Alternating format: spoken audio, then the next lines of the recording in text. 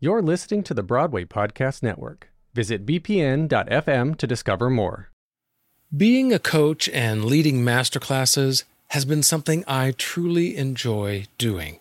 Imparting my experience and insights to students and watching them have those aha moments, discovering something new about themselves or their own skills and talents.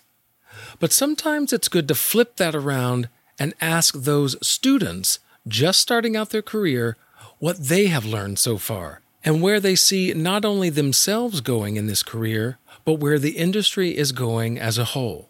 So for the next 3 episodes, I'm going to be talking to young artists about what they've discovered along their own journeys. And I begin today with actor, writer, director, and producer Alex J. Dean. In my opinion, to find your style, you have to figure out what you like. Like I grew up with George Lucas, Steven Spielberg. The hard part is, how are you different from them? You know how you're the same, you know what you like to do that's similar, but how are you different? What makes you, you? Hello, I'm Patrick Oliver Jones, actor, singer, and host of Why I'll Never Make It, or Win Me for short, which is one of FeedSpot's top 25 theater podcasts. Here I talk with fellow creatives about the realities of a career in the performing arts. The website is whyillnevermakeit.com. There you can sign up for the monthly Win Me newsletter. You can find out how to support this podcast and get members-only episodes. And you'll also find special offers and resources to help you and your artistic career. All that and more at whyillnevermakeit.com.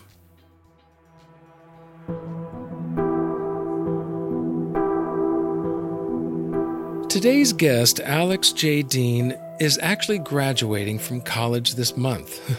I mean, boy, what a time to be starting out your career, huh? But as you listen to our conversation, I think you'll recognize that he has a pretty good head on his shoulders that will enable him to navigate these very strange and tumultuous times we're in.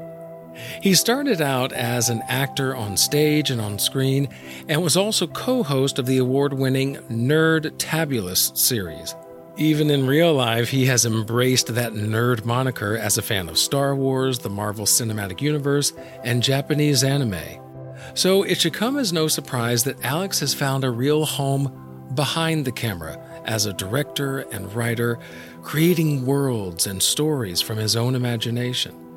In fact, his final thesis project for college was a horror anthology film, which he plans to release later this summer or early in the fall under his own production company, Penny Arcade Pictures. So suffice it to say, Alex loves to stay busy and immerse himself in creativity and production.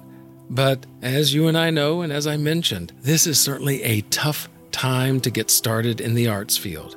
And that is where we begin our conversation today.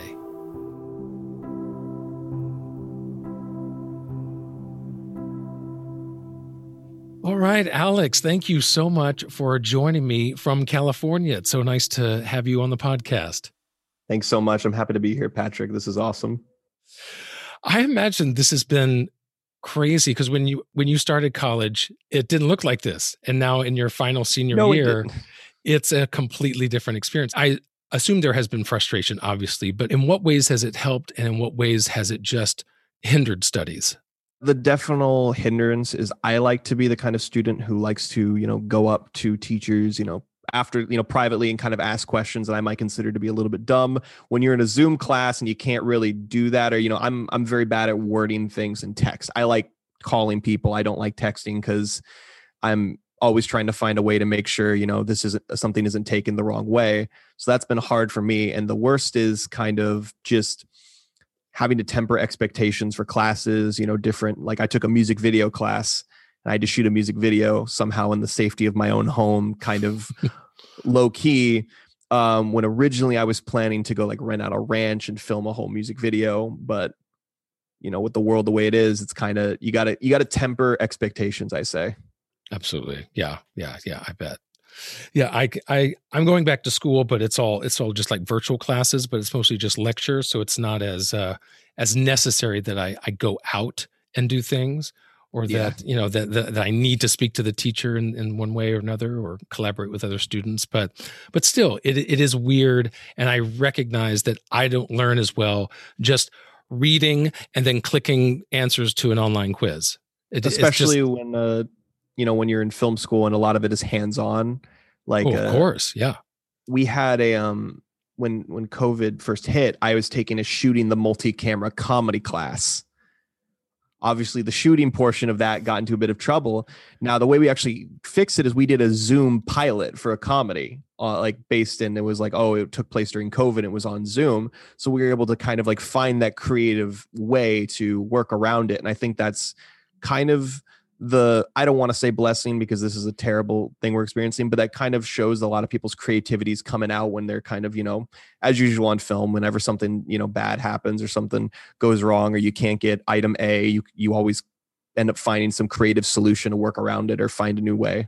And you were one of those people who have embraced the term nerd. You were in a popular talk show that used that term. You were even a self-professed one when it comes to Star Wars and the different things that you do.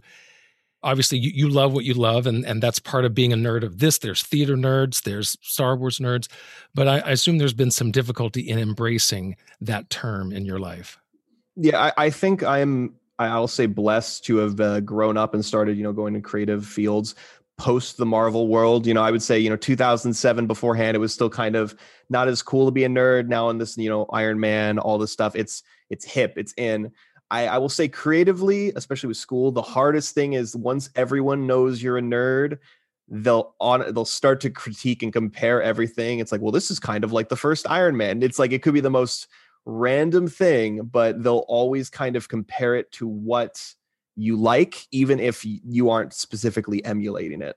So does that put pressure on you, or do you try to find different ways to describe yourself other than nerd? I like to use the word entertainment aficionado at this point. It's nerd is still fun to call yourself, but at this point, it's like nerd is like a parasite almost. It's kind of infected every bit of the world. You got books, you got comics, you got audio like dramas, you got movies, TV shows, video games, like all these amazing forms of it. So I think that's the way I professionally like to describe it. And when it comes to the like you said, the kind of how I word it is I usually don't let it get to me. When I was starting out freshman year of college and first starting writing, it kind of did, but eventually, you got to take it as a compliment. If someone says, "Oh, this is like the first Iron Man," that's a good movie. That's a really successful, well done movie. If you're saying it's like the first Iron Man, hey, I'll run with that all the way to the bank if I have to.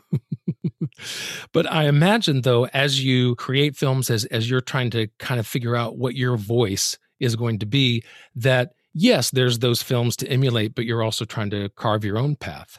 Yeah, it's definitely a challenge sometimes, especially like, for example, I am a big fan of Japanese anime. I grew up on it, turned on the TV at like 2:00 in the morning because I was an insomniac at 6 years old, and like watching all the stuff that came on. That is the one that does get to me a lot. Is that's such a broad topic is anime, but I always get compared to that, and it kind of does become a struggle when you're trying to differentiate yourself and you kind of get compared to an umbrella. Like if you write any kind of, like when I write any kind of fight scene, it automatically gets called anime style, even though I'm like, it's just words on a paper. So that is a bit of a struggle, because I think it is, in my opinion, to find your style, you have to figure out what you like. You have to figure out what you grew up with. Like I grew up with George Lucas, Steven Spielberg, those kind of directors. And that is where I kind of drifted my style from. The hard part is, how are you different from them? How you're the same, what you like to do that's similar, but how are you different? What makes you, you? And since you've been both in front of the camera and behind the camera, does that help, or do you have to put on your actor cap or your director cap and not really mix the two when you're in those specific fields? I think for me especially, it's good to mix them. I think it is really good to mix them. And I think we're even seeing currently there's a lot more actors directing, and there's a lot more directors that are acting.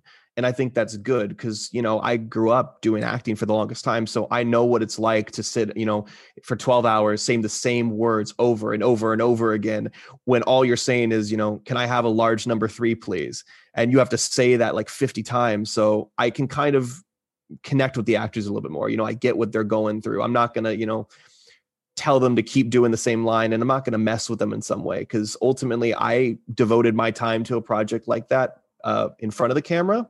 And I know that behind the camera, I want to give them the same respect that I always got or that I wanted to get.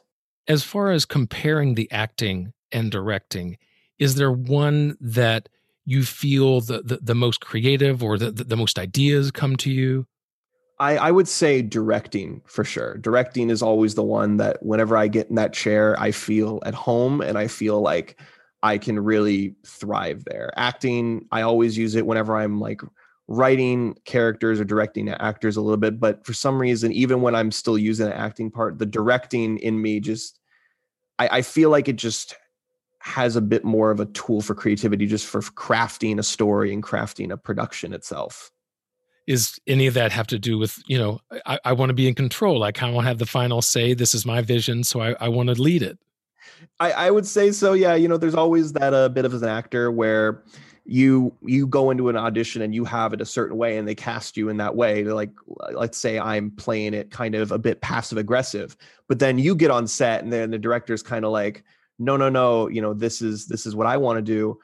And for me, at least, I never got that. I'm like, well, I'm the actor. This is how you cast me, right? Once I got into directing, I get it, because when you spend hours and hours and hours working on a project, especially if you're a student, writing the permits, writing the script, going over casting, doing all this, just to get on set and to have an actor kind of go, but no, I want to do it my way.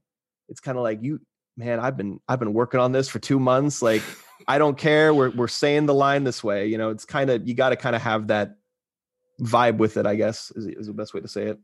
Well, no, I think that that's something that us actors, we need to be aware of, is that whether it's theater, whether it's film, no matter the medium, the producers, the directors, they've been working on it for months. They have a team together that have crafted a particular story, a particular theme, the technical aspects of it. And then by the time they bring the actor in, a lot of things are kind of in place. Yes, there's still a collaborative atmosphere of creating in the moment, but there's still a lot of things that are set. And so by the time an actor joins, a lot has already been asked and answered. And so now it's time for the actor to fit into a certain type of box.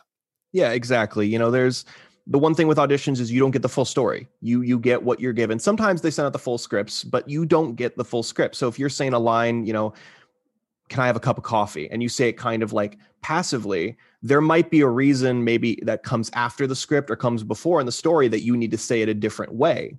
But at least with me, I always try to give my actors room to collaborate on the story and to add bits to their characters, because ultimately they are the people bringing them to life. Actors bring the characters to life. If I'm a firm believer, every part of the production is important. Without them, you couldn't make a film. Without an actor, we wouldn't have characters. So for my thesis, even I'm telling my actors, hey, if you want to add like a tick, if you want to add like a quirk, or add even like a certain way you say your lines, come to me and we'll talk about it and we'll see what works for the character and what works for the story. And a lot of that is not just, obviously you want the actors to feel comfortable portraying that character. You want it to come from them. But then there's also the technical aspect of what does it look like in that rectangle? So yeah, you're having to think about, what is this actually going to look like once it's on film? Yeah, because, if he's going to be, if let's say I have an actor who is doing kind of like the shoulder kind of like turn every now and then whenever he's nervous, that could work for the tone, for the cinematic, quality we're going for. If we're shooting like a Western or an old samurai movie, that kind of like little bit, that could be really good. If we're filming a comedy or like a drama, that's going to seem kind of out of place at some points, or it could work, but it all comes down to, like the tone, the genre, and what the director's vision is. It's very interesting because on stage, I think you can drift in and out of sad moments, comedic moments. There's dramas. There's not a lot of sci-fi in theater, so there's that. But as far as those big genres, theater kind of morphs in and out. Even no matter how serious the play is, there's going to be some funny, just for an audience sake. They need those moments. For film, it seems like you can kind of dive into and really focus, even with more of a laser point on certain genres like that. Yeah, I started out doing theater at first for a little while. I did like a couple plays every now and then. That was something that would happen when you do the same play over and over again. Some nights you're going to have a different, way you say a line and it might get a laugh, even though it's kind of supposed to. Other nights, it was a very serious line, but sometimes it just happens. And, when you're on a film set, the director can say, cut, we can do it again. You can't do that on a theater. You got to roll with it when you're the audience. You can't say, hey, can we all just rewind a little bit? And I think that is kind of I'll say the beauty of film is you have the ability to stop, start over, or film it, see how you like it on camera, like what the audience is going to see, and then decide if you're going to go with it. And that's an interesting part, especially once you've filmed it and now you're in the editing stage, because on stage, you can try it this way one night, try it another way, and see what works. As you said, an audience will laugh at something or not, depending on the night.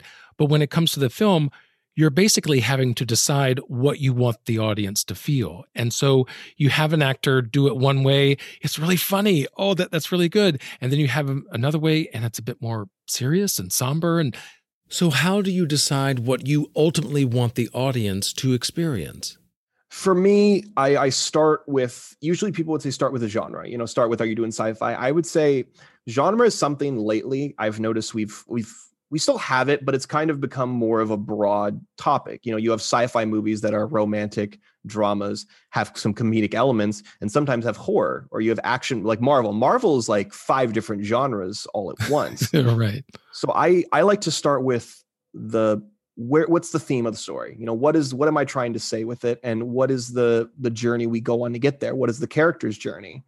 And I think that's important in kind of crafting the direction we're going to go in, the kind of different way we're going to tell that story. Because if you really want the audience, if you want the audience to cry at the end, you have to figure out, okay, what are the steps I have to take, visually, emotionally, acting wise, everything, even coloring. What do I have to do to get to that point? Yeah. Yeah. And that's so important as actors, in crafting that arc. Where does my character begin and where do I want them to end up so that the audience loves me, the audience hates me, the audience feels for in order to bring that audience with you, you need to figure out that character arc as well. So you as a director are doing that for the film as a whole. Yeah, I'm a big believer, and especially with how I write, that every character, every line, every bit has meaning, even if it's something small, because I don't like writing characters that just come in, just to say a few lines and they don't have any kind of point to the story other than like a little, like basically a body to fill a scene. I think exposition, they're just there for that. Yeah. God forbid exposition. Exposition is a terrifying word. It can be such a good word and it can be the most frightening thing that any actor has to deliver. Yeah. You got to sound like the Neil deGrasse Tyson of the story basically for a little bit there. But right. I do think it's important for every character to have an arc to go through, even if it's something as simple as, I start the scene cocking, thinking I can win this fight, and then I end the scene dead because I lost the fight. Even that's a small little character arc, but that's something the actor can play. Right.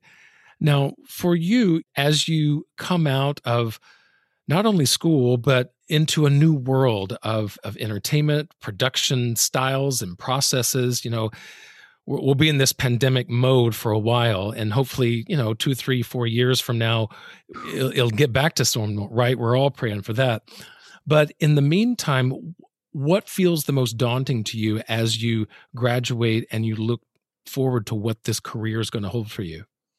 I would say it's a mix of really creativity. It's thinking, I've had this, like, I've had ideas that I've wanted to work on and to pitch outside of school as soon as I graduated. But the question is, are these something we could film during COVID? Could this work? Do I want to pitch this now and risk it being shelved? Do I want to, work on it my own? Do I want to try to deal with COVID guidelines? Because there's a lot of really, really good films and TV shows that is stuff that is coming out during COVID. But then you have, those ideas that are like, oh, I want to do this kind of, sci-fi action movie. Couldn't do that during COVID. Probably it would be really weird. And I'm, getting a job, getting all that stuff out of college, that's important. But I think, we're going to film school, especially to be creative, to be creators.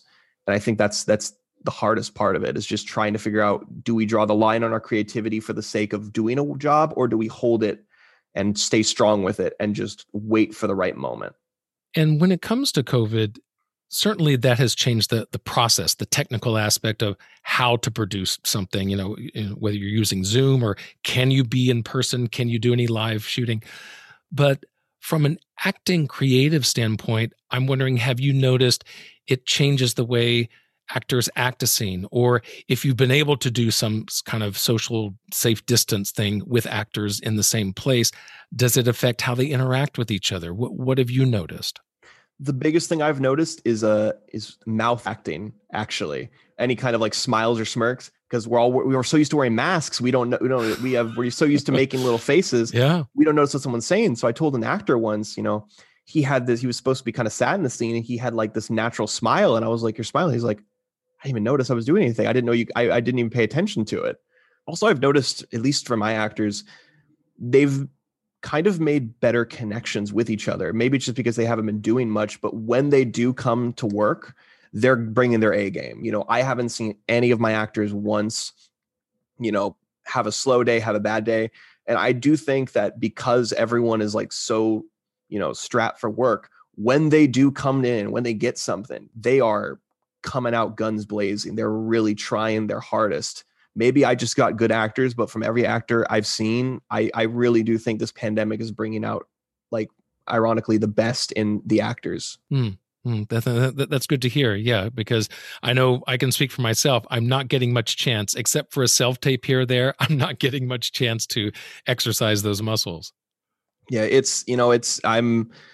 I'm trying to find whatever parts I can and whatever kind of work I can, especially I'm doing a lot of voiceover right now. That's pretty much my number one thing, especially, it's a good time for voiceover actors, good time for just voiceover animation in general. It's a good time for that. But I'm hoping to get in front of the camera again and, kind of flex the old acting muscles, and get back to the grind of it. Now, when it comes to that acting, none of us have done much of in the last 9 months, but you've kind of taken a break from it as you direct more. Is there a moment that you think back that's like you're in that acting moment, you're in that scene, and it's like, this is why I love acting. This is why I love to do this?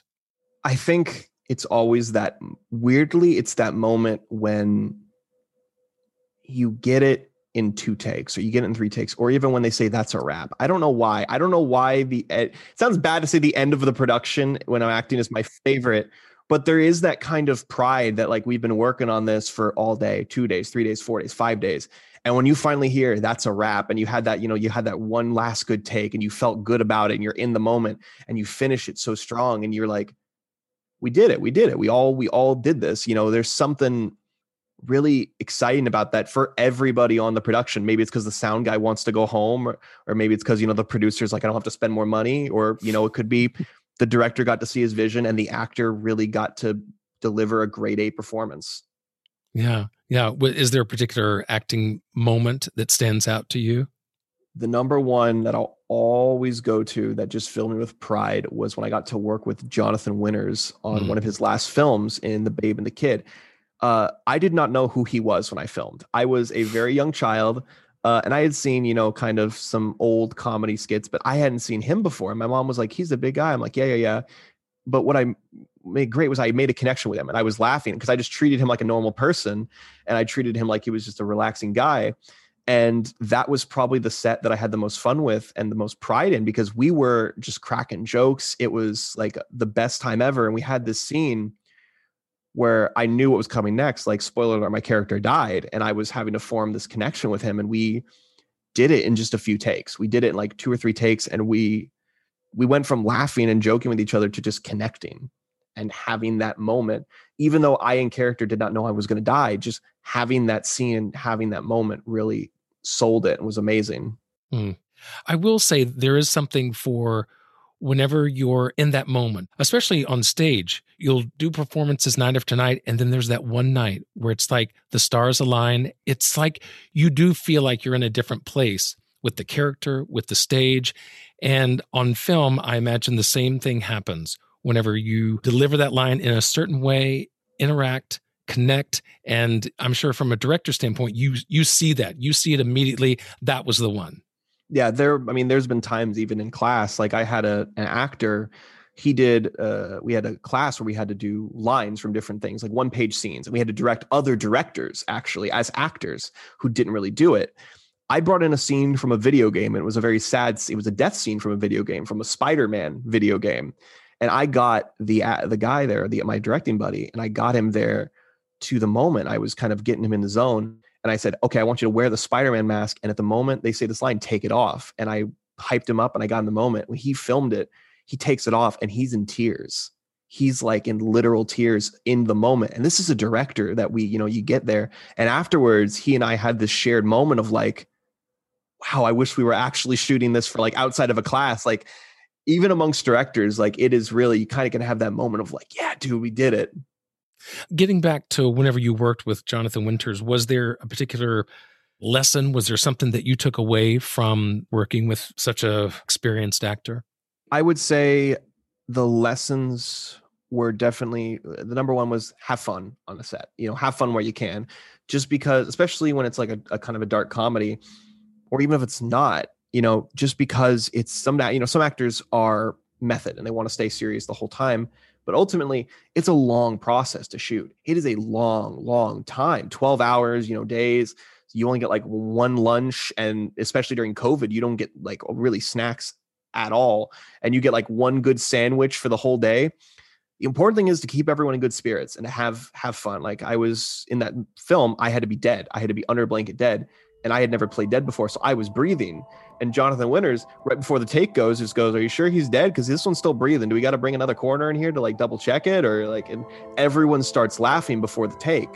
But then we kind of had that moment of like, I'll calm together. But then when we, cameras up, boom, we were in the moment.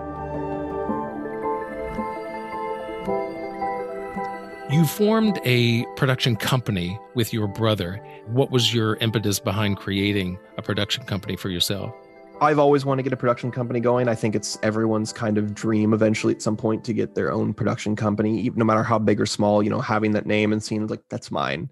And especially with my brother, we do a lot of stuff separately, but every time now and then we come together. And I think it was good to have that kind of banner that we can either, separately or, filming something together can kind of unite over and unite with.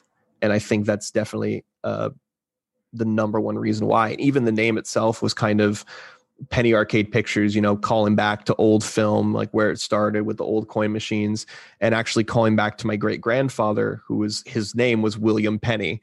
So it kind of all comes together as this perfect little family business we got.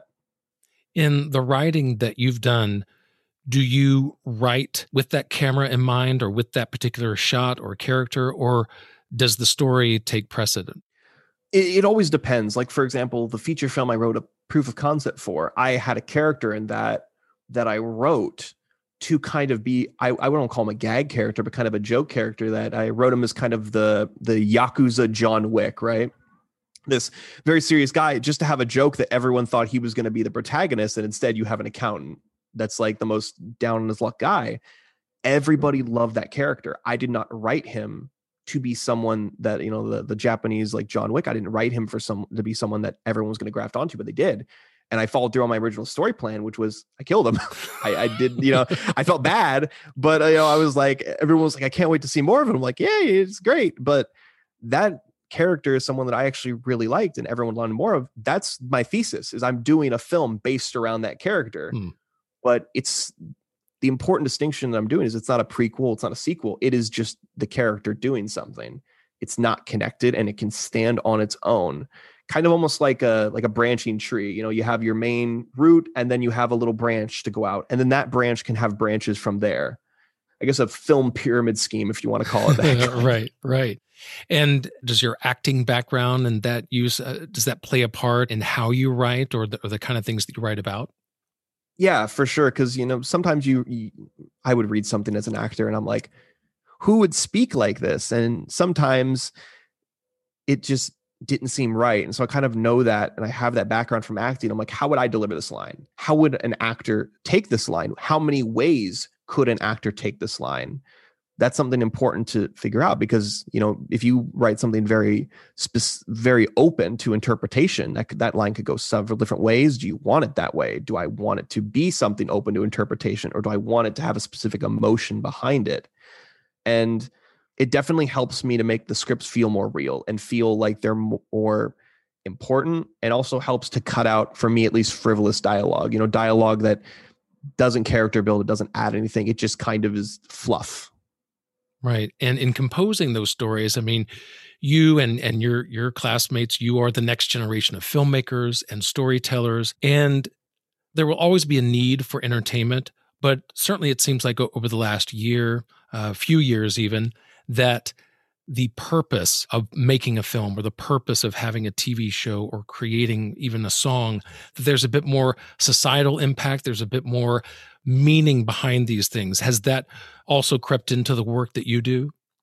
Yeah, you have to always be aware of what's going on in the world around you at, in this stage. We're not, and that's an important thing you should do with every bit of like media, every bit of writing. Like, let's go back to Star Wars. Star Wars was an allegory. Later George Lucas came out and said, yeah, it was an allegory for the Vietnam War. And we were, rooting for the Viet Cong. That's what the rebels were. And the military machine of the empire was America during the Vietnam War.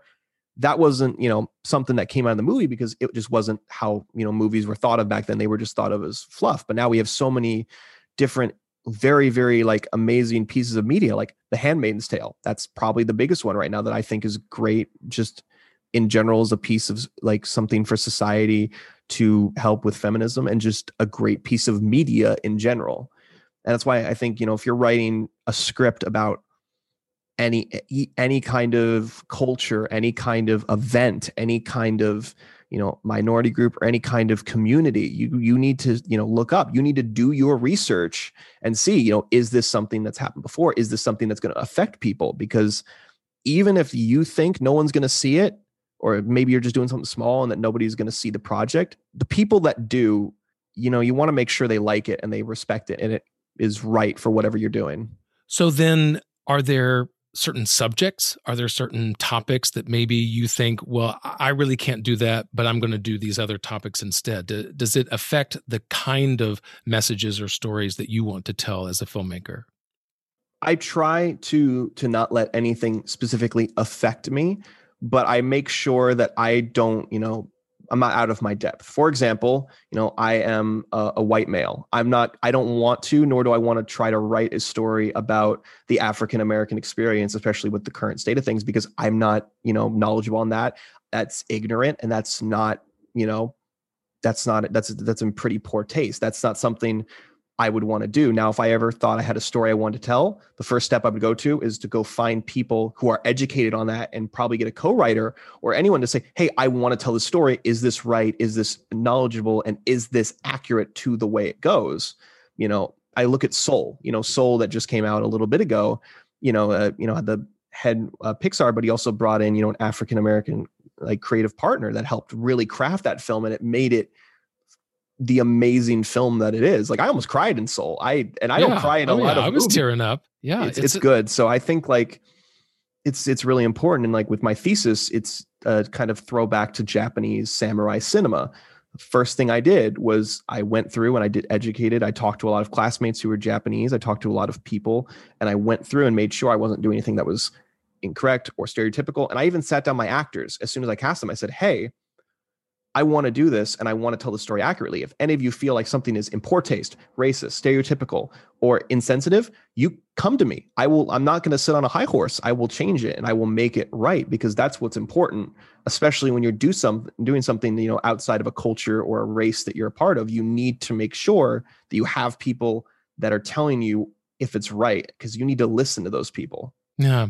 And I think that this applies no matter what kind of artist you are or want to be.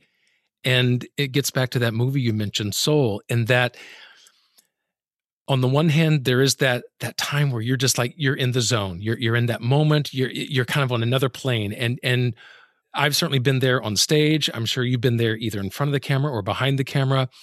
And it's a wonderful place to be. But I think the movie shows that just focusing on that, just trying to do that because it's what I'm meant to do, it's like, this is what I have to do, then you kind of lose sight of everything else. And I think that is something, at least one of the lessons of Soul. Have you ever felt in your life that it has become too much of a priority or crowded out other parts of your life?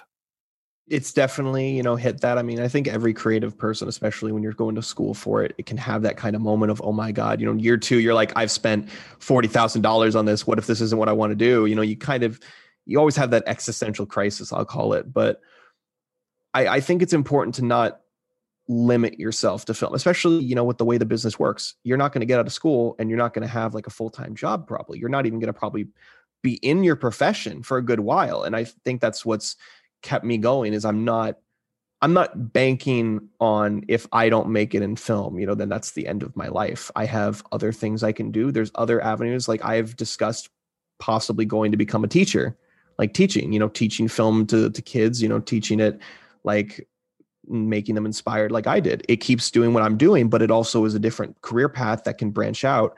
I've also talked about, joining the military if film doesn't work out, one, to pay off my loans, and two, to kind of have that backup plan. I think that's important, especially with this day and age, and especially with the business of film, which is like a lopsided Jenga game. You never know when the tower is going to fall over or when it's going to hold for you. Yeah, I think that is a great analogy for this industry, because there are those pieces that hold it up, great, but sometimes you have to move the pieces around. And is it the right piece or the wrong piece?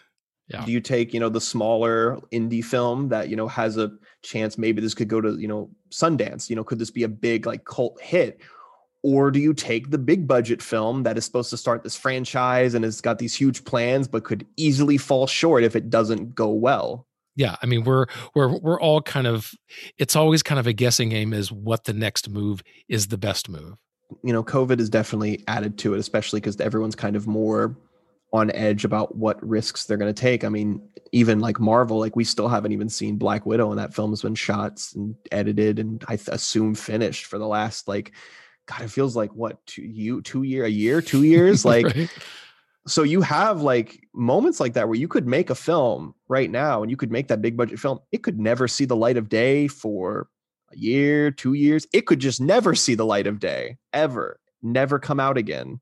Like I think 10 Cloverfield Lane, the second like Cloverfield anthology movie, I don't even think it wasn't even originally a Cloverfield movie. They had to rewrite it to make it even like sell as an idea and add like aliens at the end to make it seem like it would work. And they just slapped the Cloverfield name on it. That's kind of the business we live in, is you kind of have to have that thick skin of whatever you send in is probably going to get changed. And it's probably going to be this, you're going to send in this nice, beautiful, like baby script, and it's going to come out this mutated mess of something that you don't even know what it was.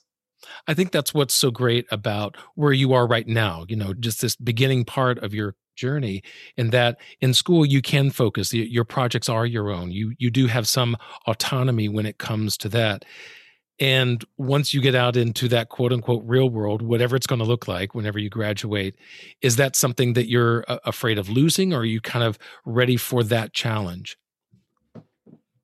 I would say that the biggest part of, I would say a negative to film school actually is sometimes the class time, because, I was once expected to come shoot a short film. They're like, you have 4 hours of setup, shoot, and breakdown. And I'm like, okay. And you want me to deliver an A-level project with this? I will try. So there's little moments like that. There's some rules that my school has that are specific to them, that they're like, well, the normal films would allow this, but we don't want to allow this. So I think it's the thing you lose with the schools. You lose the free gear, the insurance, a lot of that stuff. But what you gain is a lot more freedom to do what you want. Now, that doesn't mean you're going to go throw someone off a building and be like, film, but it's more of like that kind of knowledge of this is my baby. I don't have to worry about, submitting, going to production meetings with my teachers. Are they okay with it? Is the school going to allow me to use this prop weapon, or do I have to now cancel that prop weapon because just the school doesn't like it? Yeah, you're getting into that producer side, because the actor, director can think creatively, can think about story, but the producer has to think about how much is that camera going to cost? How much is that prop going to cost? How much is makeup, costumes, all the different things that go into the financing, as well as just the technical aspects of clearing a street for this filming, all those things. So do you enjoy that kind of craziness of being a producer and all the different hats that you have to wear?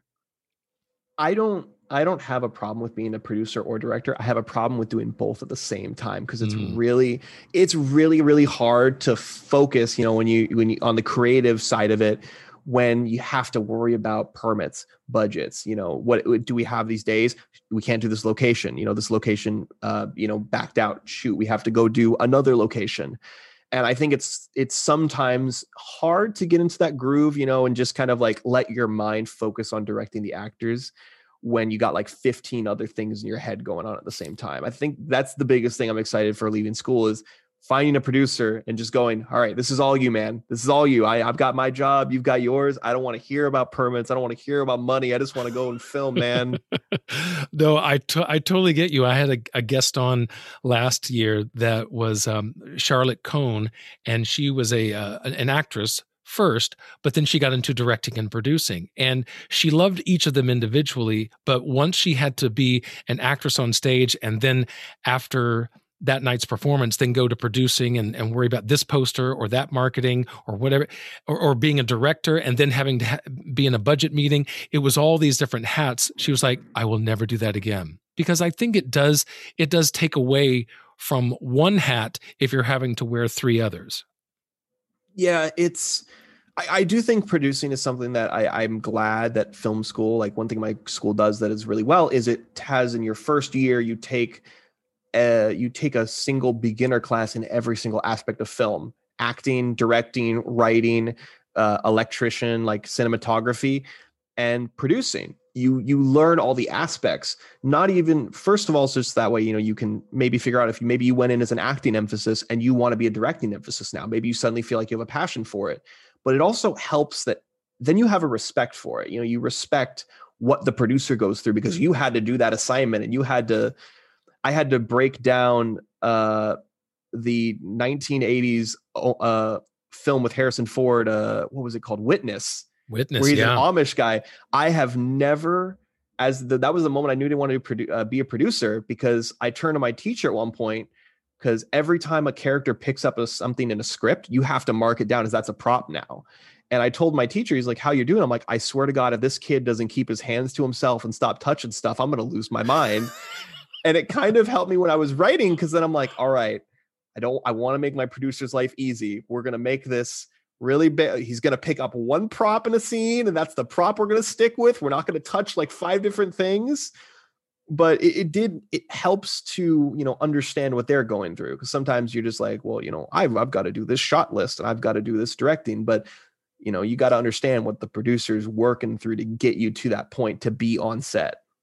And I think in film, that is particularly important for us actors, because on stage, you're in a table scene and you can pick the glass up whenever you want to. You can, if you have food on stage, you can eat when you're in the scene. And so you're just doing it. On a film, you have to pick up the same glass. You have to cut the same piece of meat. You have to put it in your mouth at the same part of the line. And so there's a bit more of a choreography and a precision that goes on when you're having to film it.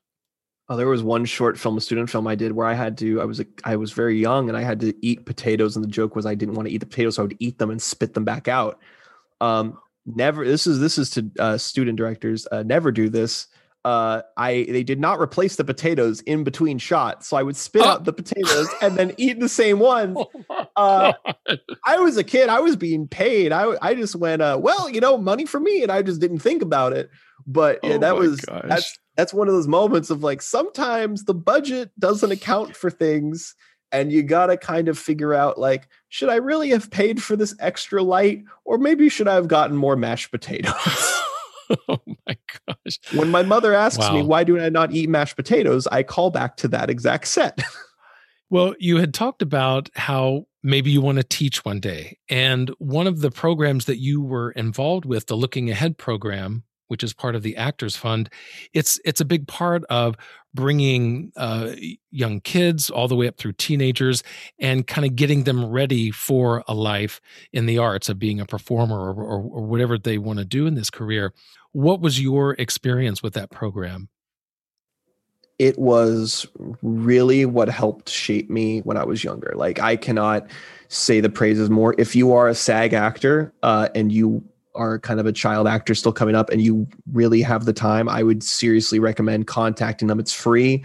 They do a lot of good leadership events, and it was amazing. One of the heads of it there, Chris, one of the nicest people you could ever meet. I actually found my college through them. The college came to talk about the school at this Looking Ahead group, and they took us all on a tour there. So I would not have found the school that I'm going to, the school that made me want to go, like, I want to go to college, without that program. And I met friends that some of them I still talk to today. And even, like I said, the guy, Chris, he showed up at my work one day after a year or two of not seeing him, and he was with a group. He remembered me. He came up, he gave me a hug. He said he was happy to see I was doing well. Like, didn't need to do that. Didn't need to hang out that long, but took that time to come say hi and introduce me to the new members of like the group. And, even asked me if I wanted to come speak about my experience in front of them. Unfortunately, with the way my school is, I was like, I would love to have any sort of free time in this world, but still it's really, what I think is amazing about it is they don't focus on film and they don't talk about film. And they said specifically, when we get in there, we don't talk about business. And I think that's liberating for a lot of child actors, at least for me, is that you kind of have that moment where you can be like in that group of like, we're all in the same boat together and we're kind of learning how to grow and be better people. They always had they had some film events. We would go see like movies and stuff, but that was what I liked, is that once we entered that room, we were all just, a couple of kids, couple of teenagers having fun and taking a break. And what particularly lessons or what did you take away from that Looking Ahead program that you still apply to your work today? It's okay to not be the smartest person in the room. It's okay to be vulnerable, and it's okay to fail. I think that is the three lessons that a lot of directors, producers, writers, actors, everybody in the film business can take. You don't have to act like you know every part of the script, or that you understand every part of your own script, or that you understand what you're directing. You can open yourself up like I did with my actors and say, hey, if I need help, if you guys are, you guys have any notes, please bring them to me. Same with actors, producers, like everything. I think those are three lessons in general. Like, don't be afraid to fail. If you mess up a take, don't act like it's the end of the world. If you're acting and you maybe sneeze in the middle of the line, roll with it, man. You don't got to feel like you just, ruined the Oscar award winning, take right there. It's all good. You know what you did. You can do it again. I love that. Yeah. And I mean, that's one of the main themes of this podcast, is that we will fall, we will have challenges and setbacks, but yet we find a way either around it, or we find a way over it or under it. In some way, we just keep going. Thanks so much to Alex J. Dean for joining me, not only to share his own experiences behind the camera, but for also giving us a taste of what's to come as we welcome the next generation of filmmakers. And also thank you very much for listening to me and Alex in our conversation on the podcast today. If you know someone who you think would enjoy or benefit from an episode like this, then please share Why I'll Never Make It with them. Another important way to show your support is through donations or memberships. You can find out more about that at join.whyillnevermakeit.com. Well, I'm your host, Patrick Oliver Jones, in charge of writing, editing, and producing this podcast. Publicity provided by Imagine PR Group, and music in this episode is by Vortex. Why I'll Never Make It is a part of the Helium Radio Network and a member of the Broadway Makers Alliance. Join me next time as the Young Artist series continues here on Why I'll Never Make It.